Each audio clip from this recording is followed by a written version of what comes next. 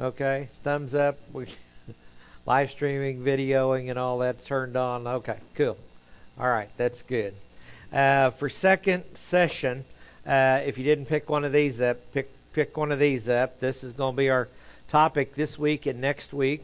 It's going to be the birth of the Messiah, and we're going to take a look chronologically at how all these stories fit together, and we're going to go through them that way, and we'll talk about all kinds of crazy things like was Jesus really born on December 25th, and all those other issues that people bring up that are really non-essential issues to the fact he was born.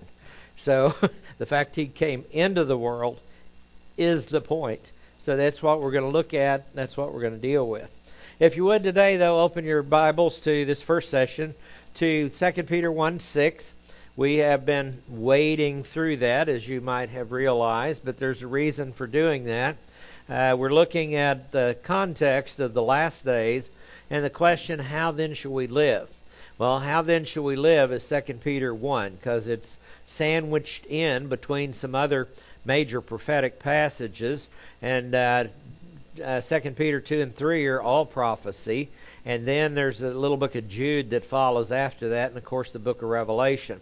But the question is, with all the knowledge of prophecy, how do we live? How do we function in the society in which we find ourselves if we find ourselves in the last days? And one of the ways that we as Christians are supposed to live is to live with honor. And that's what this is talking about. No matter what culture, time frame that you find yourself in, dispensation, we're to live in that time frame with honor. And Peter is giving us the objective of what our life should be, what our ultimate goals should be, and he's also giving us a little roadmap of how to get there, and that's what we've been looking at. So this is very, very important, very practical information, and it's good for us to drill down into it, because as you're reading through the Bible, by the time you get to 2 Peter, you can see the end in sight, and so you're wondering, how fast can I finish this book, instead of where do I need to slow down and take a look at it. This is one of the places that we need to slow down. So let's take this minute for prayer, as we usually do, because spiritual things are spiritually discerned. So let's put away all of the distractions. That's one big lump term for all the stuff going on in the world right now. Put them all away and decide that we want the Lord's Word to be our food this morning. Let's pray.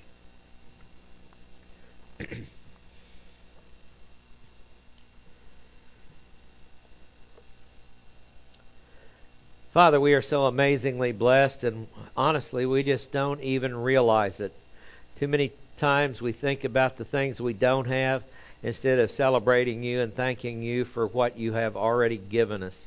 And Father, as Peter told us early on, you've given us everything we need for life and godliness. So Father, I pray as we look at your word a little deeper, I pray that the Holy Spirit will help us to understand and remember, and then be able to use wisely that which we learned today. For we ask it in Jesus' name, amen. Well, we've been looking at a target. Peter's been drawing a target for us under the ministry of the Spirit. He says, you add the diligence. Okay, the Lord has provided everything that we need for life and godliness. He said, you add the diligence. That means you have to make an honest effort at it. You have to have a zeal about it. You're not just doing it because you want to do it, or because you are forced to do it. You're doing it because you want to do it. And there's a speed that is involved. As you track those words, budazo, you find that to be very clear meanings of that word that they just translate simply as diligence. But you add it. That's for us. That's a volitional decision that we have to make. And then in the sphere of, these are all datives of sphere, so it's taking the large circle and then it's drawing a target in the sphere of this, and the sphere of this, and the sphere of this. It says add the faith. The faith is a reference. When it says the faith, it is talking specifically about the object of the faith, and that being the Lord Jesus Christ. So you've decided that you want you're a believer, you want to know Him, but you want to know Him better. Add the faith. As you have received him, so walk in him. Colossians 2:6. So that's what we're called to do. So add the faith and grow in the grace and knowledge of our Lord Jesus Christ. In fact, that's how Peter closes this epistle. And in the sphere of the faith and the Lord, the main object, add the virtue. Now, the virtue is what he established. It's the right and wrong that have been established from eternity past. And God has written that on the hearts of men. It says in Romans 2, even the Gentiles that don't know the law, they know what's in the law. Because everybody has a concept of what's right and what is wrong. So you add virtue. So you've made an adjustment already. Because when we know that the two main goals are to love God and love one another, well, how do we get there? How do you get where you can fully not just know about it, but experience the love of God and loving one another? And you add, he said, the virtue. And then in the sphere of the virtue, you add the knowledge. And honestly, when I started out as a Christian, I finally decided it was time to. But the Lord pushed me, poked me, did a little bit of everything else, and finally I made the decision. You know how that goes. So it was kind of like, okay, let's learn now. It's time for me to learn. It's time for me to grow up. And I thought knowledge should have come first, because where I got started in the churches I got started in, knowledge was at the top. And when I first started doing this, and exegeting and learning Greek and going, and I hit 2 Peter and I went, why is that down there fourth? What's it doing in fourth place? It's saying that you need to approach the Word of God for the knowledge with the right attitude to start with. That you're going to study it, not just to blow through it and say that I've read the Bible. I was selling Bible books. I can still remember a lady out in Southwest Virginia, my first summer selling Bible books.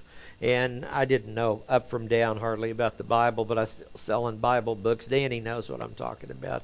He did it. I think Larry did it too. Okay, we got some old Bible guys in here. And she's, well, I've read the Bible 36 times. And she was counting how many times she had gone through there. And I went, oh, okay. And so, anyway, I didn't know enough to say anything to her, and I didn't. I just commended her for that and went on. But that's the way some people approach the Scriptures. They're going to read through it just to say they've read through it, and some keep account. And that's fine. The point is they're reading through it. So if they're reading through it, maybe they'll get something out of it one of these days. But knowledge comes down here. See, after you get the object of the faith right, there's a knowledge that goes into that. And then virtue is something which is written on our hearts concerning right and wrong, so we're not going to try and live in sin and understand His Word. And then we start adding the knowledge. See the sequence that comes through here? And then in the middle of the knowledge is the self-control. Now, that's one of the hardest things for us to do. And it's, we have the 1st of January coming up. And with that always comes some New Year's resolutions. And those are always fun. If a person just kept track of how many New Year's resolutions they broke, they'd realize they were a sinner. It's the easiest thing to do. Say, okay, did I break? Oh, yeah. How long did it take? Sometimes the same day.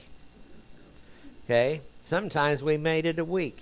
Self-control, though, is something that the Holy Spirit gives. It's not just the human will that brings about self-control, because there's a spiritual aspect to self-control. And we have this self-control that we gain so we can get up and go to work. We get various things like that. But there is this self-control that's a spiritual self-control that has to do with prayer, Bible study, praise and worship. It has to do with those things. That's what this is talking about. And in the sphere of the self-control, it says perseverance. Now, we're a nation, and actually it's a world, that keeping our attention for very long is not easy to do.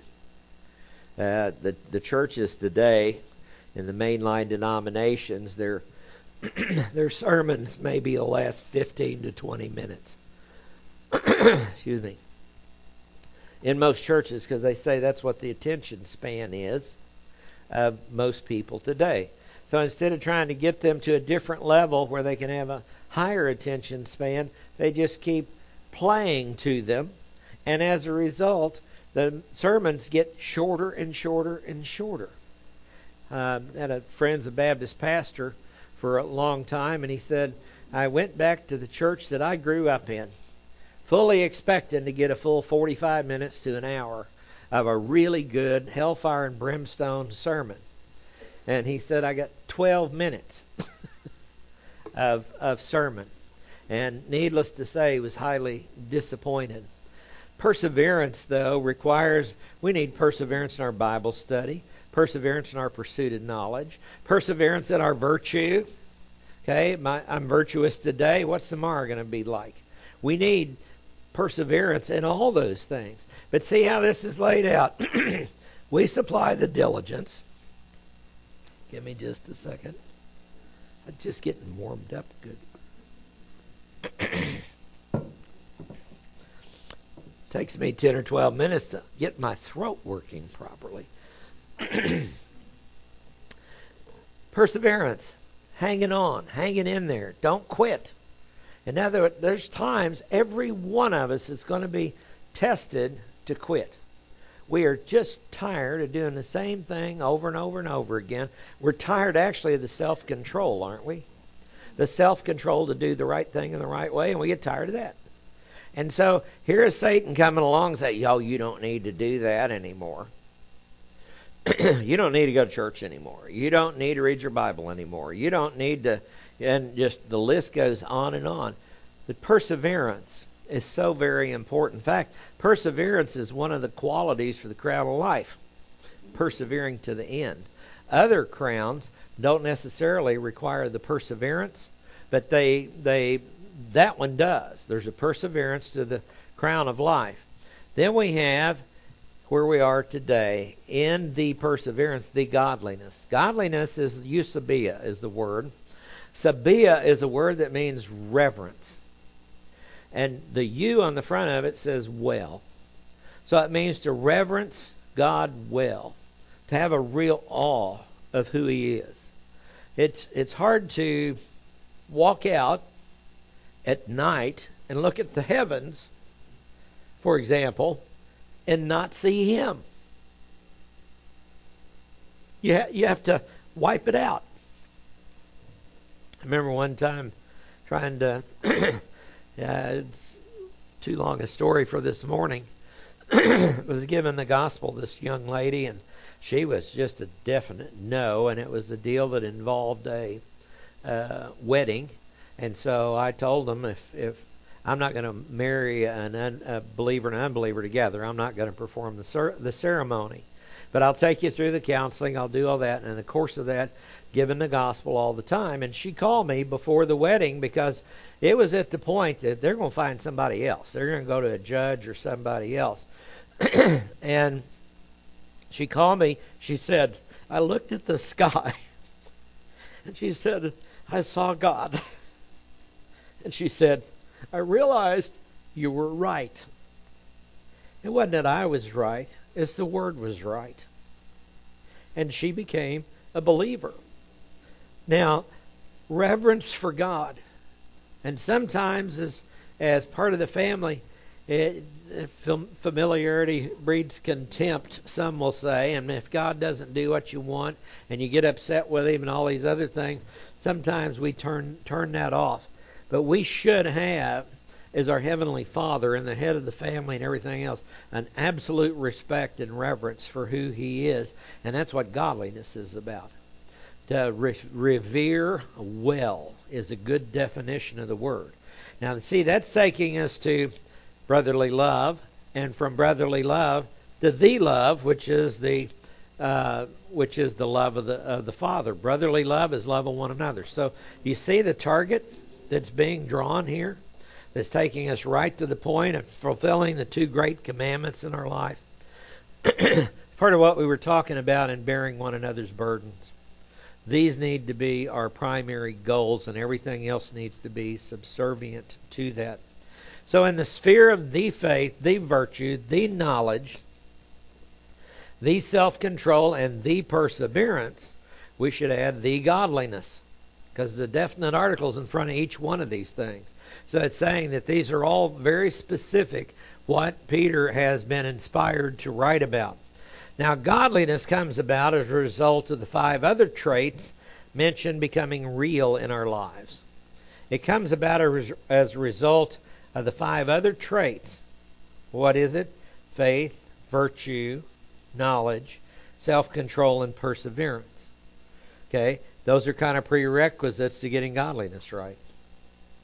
As we have to keep the faith, we understand, and we need the knowledge to know who He is. We need self-control to continue on and perseverance to continue on in the Christian faith. And as a result of that comes godliness. So it's not like we're automatically godly people when we first become believers.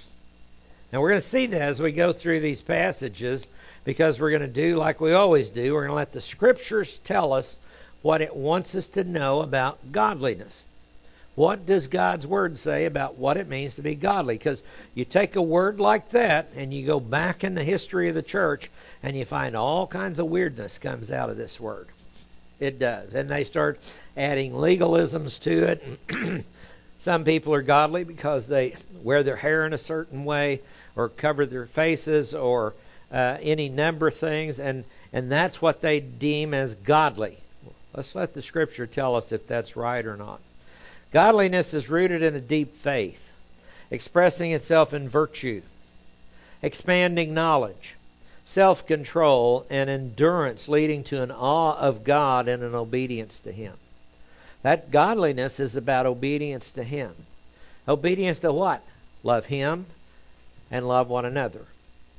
See, that's the targets that we're hitting for. One can always measure a person's devotion to the cause of Christ by his readiness to be called to responsibility, by his diligence in it, the personal risk he takes because of his involvement in it, or by the ease with which he lays it down. It can be measured in a sense of godliness. You can look at those people on the back wall back there, and you can see people who live godly lives. Do they have as many things as we do? I can honestly say the answer to that is no. None of them on the back wall back there have as many things as we have. And I guess that's good in a way. What they do have is a direct reverence and a respect for the Almighty. In fact, right about now, I sent a note out, I believe. Our brother in India is wrapping up an evangelistic crusade, if you will, that is directly targeting Muslims. And he's about to wrap it up because it's 11 and a half hours difference now, so it's about 10 o'clock at night. He'll probably be heading back. And I'm sure there are going to be blessings out of it. It's one of those things that what has he done? He's functioned in a godly way. Why? He has taken the Great Commission and he said, what can we do about it? He's got other people involved, and as a result, they've printed a couple of thousand tracts. They're going to hand them out one-on-one. They're going to go to a specific targeted area, and they've prayed about it, and they've all prayed about it. Now, that is a godly function, is it not? Because he is obeying the Great Commission. A lot of times we don't even think about doing such things, honestly, and we should. But when you look at those folks there, we just got a report. In fact, it's in your bulletin today from our friends in Sri Lanka. And Sri Lanka, you might have known, was a mess. It's been a mess for a year. There's a great report in there as to what all has happened there. Stuff that has not happened here, but some of us might can see coming, getting ready to happen. What's going to happen to us if what happened to them happens here? How will we respond? We need to read how they responded. because how they responded was, we're still going to do ministry. That's what we're going to do. And see, that is a marker of godliness, is it not? Because they're taking what God's Word says and they are applying it to their everyday lives. Now, godliness is defined by the person of Christ. So if we want to look at what is godliness, we want to look at Jesus himself. And we look at 1 Timothy 3:16, which says, by common confession, great is the mystery of godliness. Is it a mystery? Well, it's a mystery because Jesus Christ is the mystery of the Old Testament. He is. So great is the mystery of godliness. He, capital H, who was revealed in the flesh, was vindicated in the Spirit. He was beheld by angels. He was proclaimed among the nations, believed on in the world, and taken up in glory. So godliness is defined by the person of Jesus Christ. Now you might ask yourself, what did he do? How would he be defined as godliness? I find it interesting as I go through the Scripture. We get in big theological arguments over the apostles. Who were the 12 apostles? We argue about everything that you can imagine arguing about. If you pay attention to it, it says Jesus is the apostle. He's the head. He often gets left out of the list, doesn't he?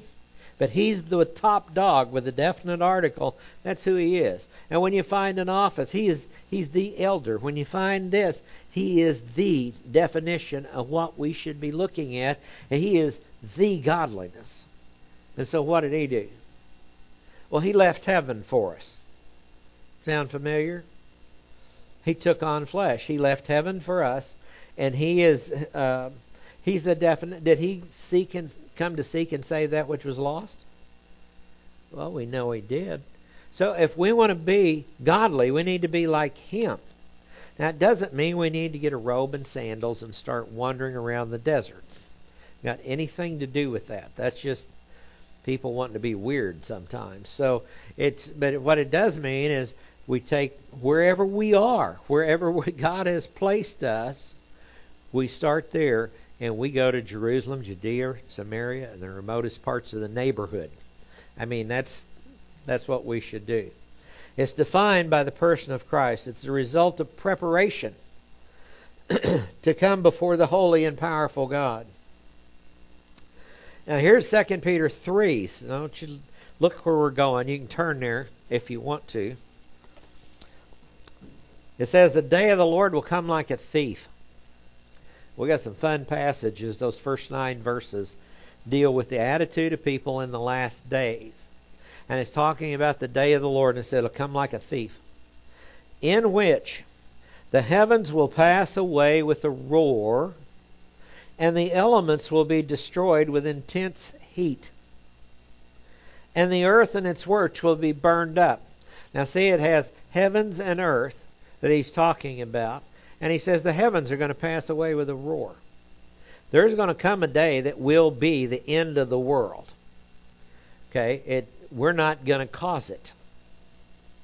Okay, and guess what? It's at least 1,007 years away, according to Scripture. So I'm not worried about the end of the world right now. It doesn't bother me at all. People say, well, the world's going to end if we don't stop climate change. And they become part of the climate cult movement. And that's actually a world religion that worships Mother Earth, Mother Nature. That's all it is. It is Hinduism in a different form. And so this says it will pass away. The elements will be destroyed. Your carbon, your hydrogen, we'll see the exegesis here. This is the most basic elemental units of chemistry and physics. It's all going to end one day. The earth and its works will be burned up. So all these things that we're accumulating to ourselves that have so much meaning to us, what's going to be their end? It says, the earth and its works will be burned up. Since all these things are to be destroyed in this way, what sort of people ought you to be in holy conduct and godliness? That's That's a good question, isn't it? In other words, what Peter's asking here under the ministry of the Holy Spirit, do you have a great respect for the Almighty?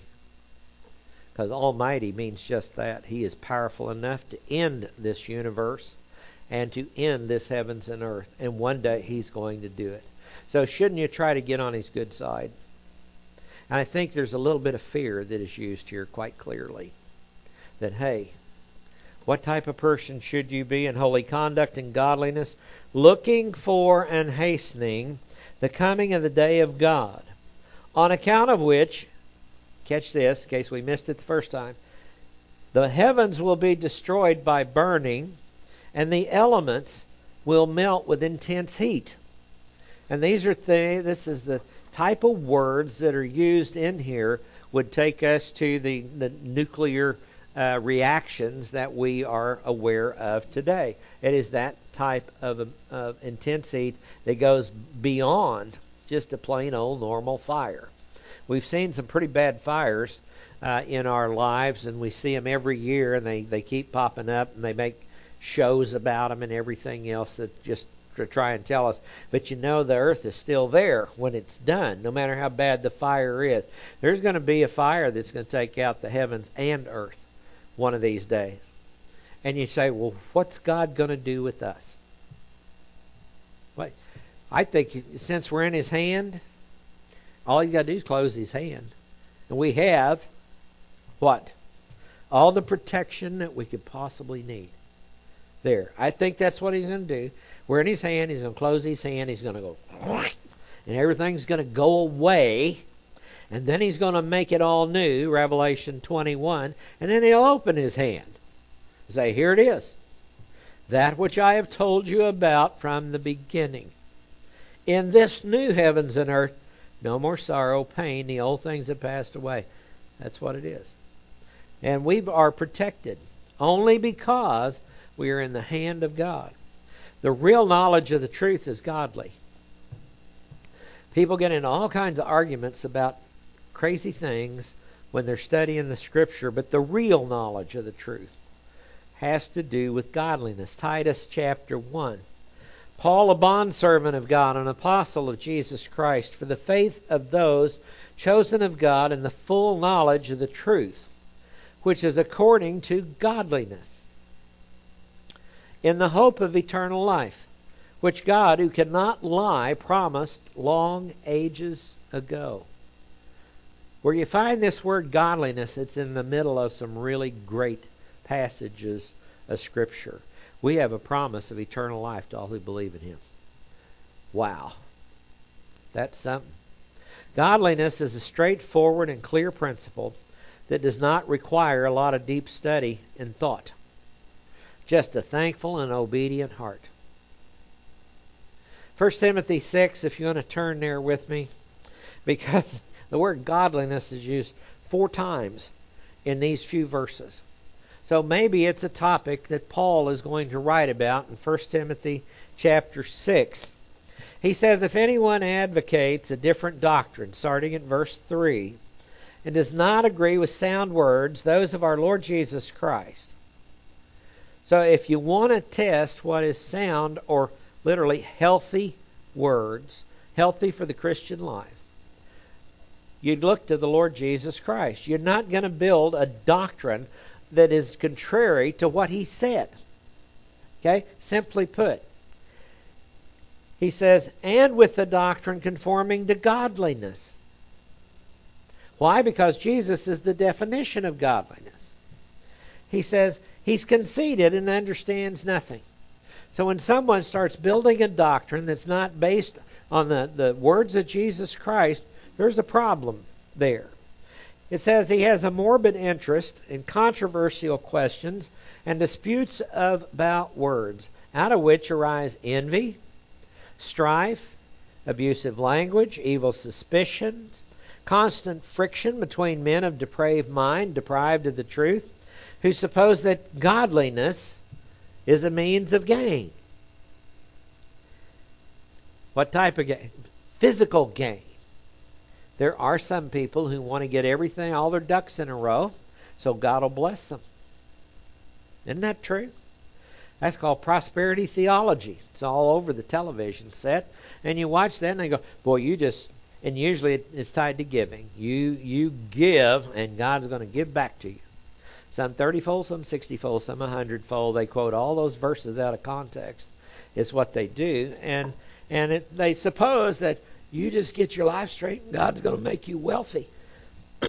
Healthy, wealthy, and wise. Let's see. The words of Jesus Christ. Didn't he say the Son of Man does not have a place to lay his head? Was he the best ever? Obviously, he was the best ever. He was true godliness, but it didn't produce any financial gain for him, did it? What about the disciples, the apostles that went out? Didn't produce any financial gain for any of them either. That position is so easily refuted just by looking at the Lord.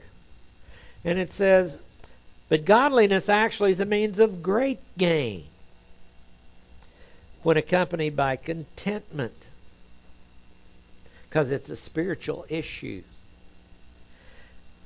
We brought nothing into the world. We can't take anything out of it either. If we have food and covering, with this we shall be content. But those who want to get rich fall into temptation and the snare and many foolish and harmful desires. And they plunge men into ruin and destruction, for the love of money is the root of all kinds of evil. There's the verse. The love of money.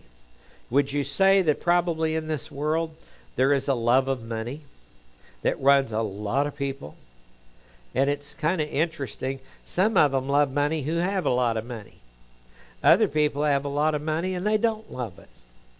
They use it to help and to bless other people with it. They know that God blesses us to be a blessing. That's what they know, and that's how they live. So the fact the person has money does not declare them as godly or ungodly. It's how it's used. Some of the wealthiest people ever lived in the history of the world were godly people. Try Abraham, Isaac, Jacob. Try David. Solomon. Took him a while to get it right, but Solomon. I mean, these folks had a lot of money, but they also knew what to do with it. Look at the New Testament, and some of the early support of the church came from those who had a good business going, and they were merchants, and they were there able to support the early church in its infancy stage. He says, flee from these things, you man of God, and pursue righteousness. Guess what's next? Godliness. There it is. Faith, love, perseverance, and gentleness. Fight the good fight of faith. Take hold of the eternal life to which you've been called. That means that you live your life with courage. Simply put, simple translation and exegesis of that, take hold of the eternal life to which you've been called. Say, I've got eternal life. What can man do to me? Psalm 56, he can kill me. So what? Just like Paul, he sent me home to be with the Lord. What's wrong with that? He says, and you made the good confession, Timothy, in the presence of many witnesses. So it's a life that Timothy had been leading. It's a straightforward, clear principle. It does not require a lot of deep study and thought. Just a thankful and obedient heart if we want to be godly. God's grace is given at salvation. For what purpose? We know we're saved by grace through faith. We've heard that since we started studying the Bible. But it's given so we can live godly lives. From Titus 2:11 to 14. Some people think that they're saved so they can just go out and run around in sin and not have any consequences. Well, that's not the way God set it up. There's divine discipline for that, even for believers. So what about Titus 2:11? The grace of God has appeared. You notice even grace is found in a person. Grace of God is... Who is the grace of God? It's Jesus, isn't it? So we test everything from Him. Bringing salvation to all men. Now the universalists say, well, see what He's going to eventually save everybody. Well, they haven't read the rest of the book. Okay? Because there are other things that qualify that. But salvation is open to every human being who ever lived on planet Earth. It's open. Instructing us to deny ungodliness and worldly desires and to live sensibly, righteously, and godly in the present age. What present age is Paul talking about there to Titus? Domination under the Roman Empire. Do you think we have it bad? We're not the only ones. The Roman Empire became such a corrupt and autocratic type of government that nobody, unless they were in the hierarchy, lived well. Christians, Jews, everybody was a target. He says, looking for the blessed hope. Isn't it interesting? Hope is found in a person, once again. And the appearing of the glory of our great God and Savior, Messiah, Jesus, who gave himself for us, that he might redeem us from every lawless deed and purify for himself a people for his own possession, zealous for good deeds. That zealous takes us back to add the diligence. Add the diligence. Hebrews 10:24 and 25. Do not forsake the assembling of yourselves together, as is the habit of some, but encouraging one another. That often gets left out of that verse. We come together to encourage one another, because when we as believers see other believers wanting to draw near to God, when we see that, that is encouraging to us. Encouraging one another, and all the more as you see the day drawing near. Now, the day and context of the book of Hebrews is 70 A.D., which had been prophesied, and the Jews needed to get out of Jerusalem. But they were too hard-headed to do it. The Christians needed to get out of there. They were too hard-headed to do it. So part of the 70 A.D. dispersed the church to go into all the world like it was commanded to do in the Great Commission. But zealous for good deeds. Godly people are going to be persecuted. 2 Timothy chapter 3, verse 12. If you're a godly person and you think this is important for your life, and you're going to live your life in virtue, honor, integrity, you're going to do all that, you will be persecuted. Now, when I see books of promises, and I don't find these verses in there, but this is as much a promise as those who believe in him shall have eternal life. It is. All who desire to live godly in Messiah Jesus will be persecuted. No matter your vocation, no matter what you do. If you desire to live godly with a reverence and respect for God, somebody, you walk in, you end up in a crowd and somebody is bashing Jesus. Are you going to stand up for him or lay down with the devil? How are you going to respond? Because if you stand up for him, you better get ready for a conversation. And it might not be a good one. Might not be one of those pleasant ones. But the Lord needs to be kept at the forefront of godly people. That's what he's talking about. Paul writes in Romans 1:16, I am not ashamed of the gospel of Jesus Christ. It's the power of God for salvation to all who believe, to the Jew and the Greek as well, the Gentile. So are we ashamed of the gospel? We should not be, obviously. But guess what happens when you keep getting beaten down and beaten down? Oh, you're one of those crazy Christians. Oh, you're one of those people who walks around saying, God bless you. You're one of those people that talks about Jesus. You're going to be persecuted. Some vocations more than other vocations. But if you're a person that stands up for the truth, you will receive some persecution. And we know people like that work in difficult places from the world's perspective, from every perspective, but they still maintain their Christian faith. And as a result, they catch some criticisms, if you will. That's putting it mildly. You're going to be persecuted by, guess who? The ungodly. It's a promise. Godly people will be persecuted. And you also notice godly people don't persecute other Christians. They don't do it. There's the folks there on the back table, or the missionaries, they come to understand that. And they learn that they need other people to be able to work with, to go hand in hand with as they go into different places.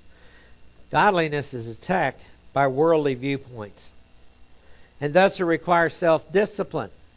Isn't that one of our traits? Self-discipline to reach and maintain. From 1 Timothy chapter 4, verse 7. Have nothing to do with worldly fables fit only for old women. Now, I'm sorry, ladies.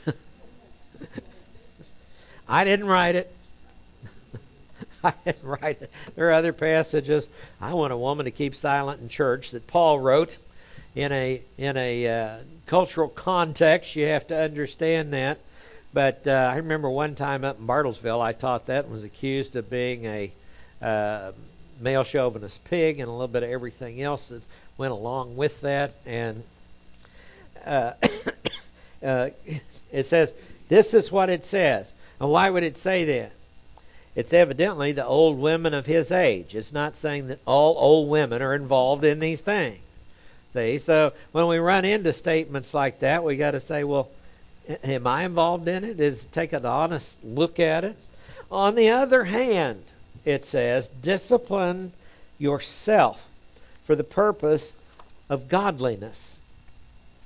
For bodily discipline is only of little profit, but godliness is profitable for all things, since it holds promise for the present life, also for the life to come. See, bodily discipline is only of little profit. There's some people that spend a lot more time exercising their body than they do exercising their soul as they should. And think about that. All the fitness centers and health centers and all that. I'm not saying shut them all down. We all should exercise because it says it's little profit. It doesn't say no profit. Okay? So there is a profit to be found in it. Priority-wise, though, it's below the spiritual profit that is important.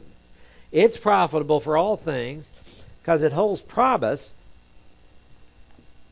for the present life and also for the life to come. It's a trustworthy statement deserving full acceptance. Now, if you are walking in a godly manner, God is able to rescue the godly from temptation. It's interesting, isn't it? All the places this word and its cognates are used, eusebia. It's talking about godliness and telling us what it wants us to, what the Scripture wants us to know, the Holy Spirit. And it's 2 Peter 2:7. If he rescued righteous Lot. That takes us back to Genesis 18 and 19, doesn't it? Where Lot found himself in Sodom and Gomorrah, a place he picked. And it was a fully decadent place. And the Lord said, we're getting ready to go down and destroy it. Stop by Abraham's. Told him he'd be back this time next year. You'll have a son. Y'all know the story that's there. And Abraham laughed with God. Sarah laughed at God. There's quite a conversation. Anyway, the two angels went down. But he rescued righteous Lot. How? It says the angels grabbed Lot and his family by the hand.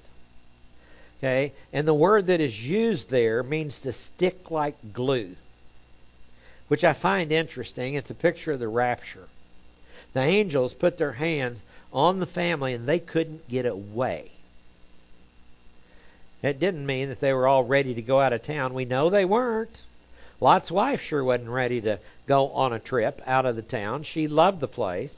And so when the angels took them out of town, if they were trying to hold back, it's kind of like a little kid sometimes when you're trying to hold their hand to protect them from danger and they're trying to pull away. And what do? You hold tighter. You hold tighter. What did an angel do? Exactly the same thing. He rescued them. He says, righteous Lot. Excuse me. Why is he there? He was a believer. That's what it's telling us. He had the imputation of righteousness just like his relative Abraham. Okay, so he rescued righteous Lot. And it said he was oppressed by the sensual conduct of unprincipled men.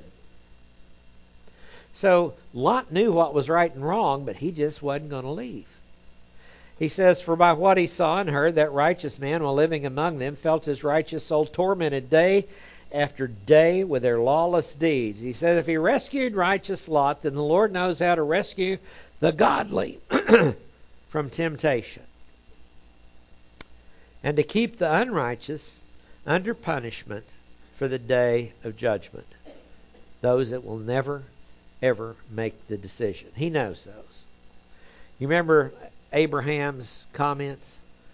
Lord, if there be 50 righteous, will you spare the city? Boy, he was a negotiator, wasn't he? And the Lord said, yeah, okay, Abraham, if there be 50, well, Lord, how about 40? Yeah, most of us would think, okay, I'm ahead on this right now. And he said, yeah, if there be 40. He finally got down to 10. If there be 10 righteous, all we know is there was Lot, his wife, and the two daughters. And that was it. There was not enough to spare the city. So he destroyed it. Completely and totally. Now, that's a picture of what God thinks about ungodliness. And that is a manifestation of His justice. People say, well, He's not displayed it. Peter will deal with that in chapter 2 and 3 of 2 Peter. He's not displayed it yet, so He's not going to. Wrong. He's not displayed it yet because it's not the right time. He knows the right time. And when it happens, it will be the perfect timing. That's kind of what the Lord did the first advent, isn't it? At the fullness of the times, it says. Perfect timing. Rome in place. The Jews in place in unbelief. Perfect timing. And a child was born. It's quite indeed the true story of what happened with the entry of the world of this man we know as Jesus the Messiah. We're going to look at that next class. Let's pray. Thank you, Father, for this day, for your love and grace and mercy, for all your blessings, for all your tests. Thank you for the exhortations today of the importance to live a godly life. And Father, we know it's not about legalisms and all those other things, but Father, it's about an attitude that has a massive respect and an awe for who you are, for your word, and what you have done. Father, let us be those people that are known as godly people. And Father, if there be persecution, grant us the perseverance to be able to endure it with honor and give you the glory. For we ask it in Jesus' name. Amen.